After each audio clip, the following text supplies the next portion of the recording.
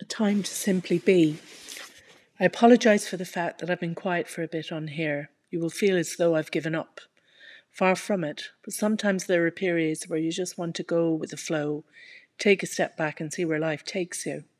It doesn't mean that life isn't still happening in our house, where living with autism isn't still at the forefront of our daily existence. It just means that when the daily routine is happening, we tend to just go with it, and sometimes it's good to step back from blogging, cope with life and try to look at things objectively and reassess the situation. Take last week. I made a really quick trip to Ireland to see my mum, who I haven't seen in 19 months thanks to COVID. And there was something very scary about just sitting on a plane with 3 masks on. But it was worth it just to see her face. I found it so emotional, really, but I'm so glad I went and saw her before she gets her COVID booster today. I'm looking forward to the day when masks will be no more, where she can see my mouth move and not have to sit and try to register what I'm saying, and that I don't sound muffled. There was a fair amount of organising that went on, even though I only went overnight. The boys' clothes were out folded on chairs, lunches prepared in advance, and food in the fridge for dinner in the evening. Their dad looked after them.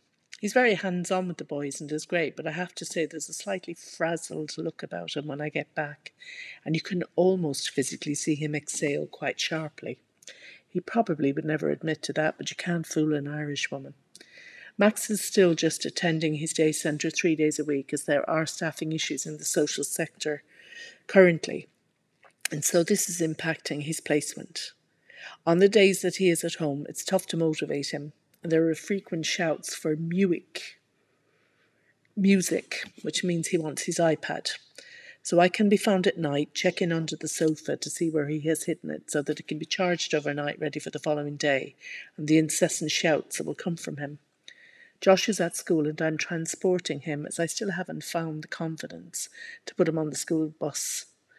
We're still continuing to take lateral flow tests twice a week to ensure we're trying to keep ourselves and others safe. And his AAD device has reportedly arrived at school and has been programmed for use. So I'm really hoping that I'll be able to report on how that's going to you in the not too distant future. The days are blending into each other, as it is very much the case during the school term, and the days feel really short. By the time we get home, the tea and bath routine occurs, and before you know it, it's the end of another day. The week ahead will be challenging. Max will only have 3 days at his centre, and Josh will have a few days off because I will not be able to take him. I'm having an op in hospital this week, and at the end of the week, Max's 3rd COVID booster shot and flu jab will be administered at home.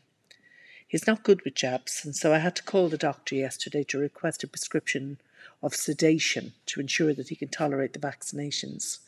I'm waiting with bated breath in the hope that they will agree, as otherwise things could get tricky.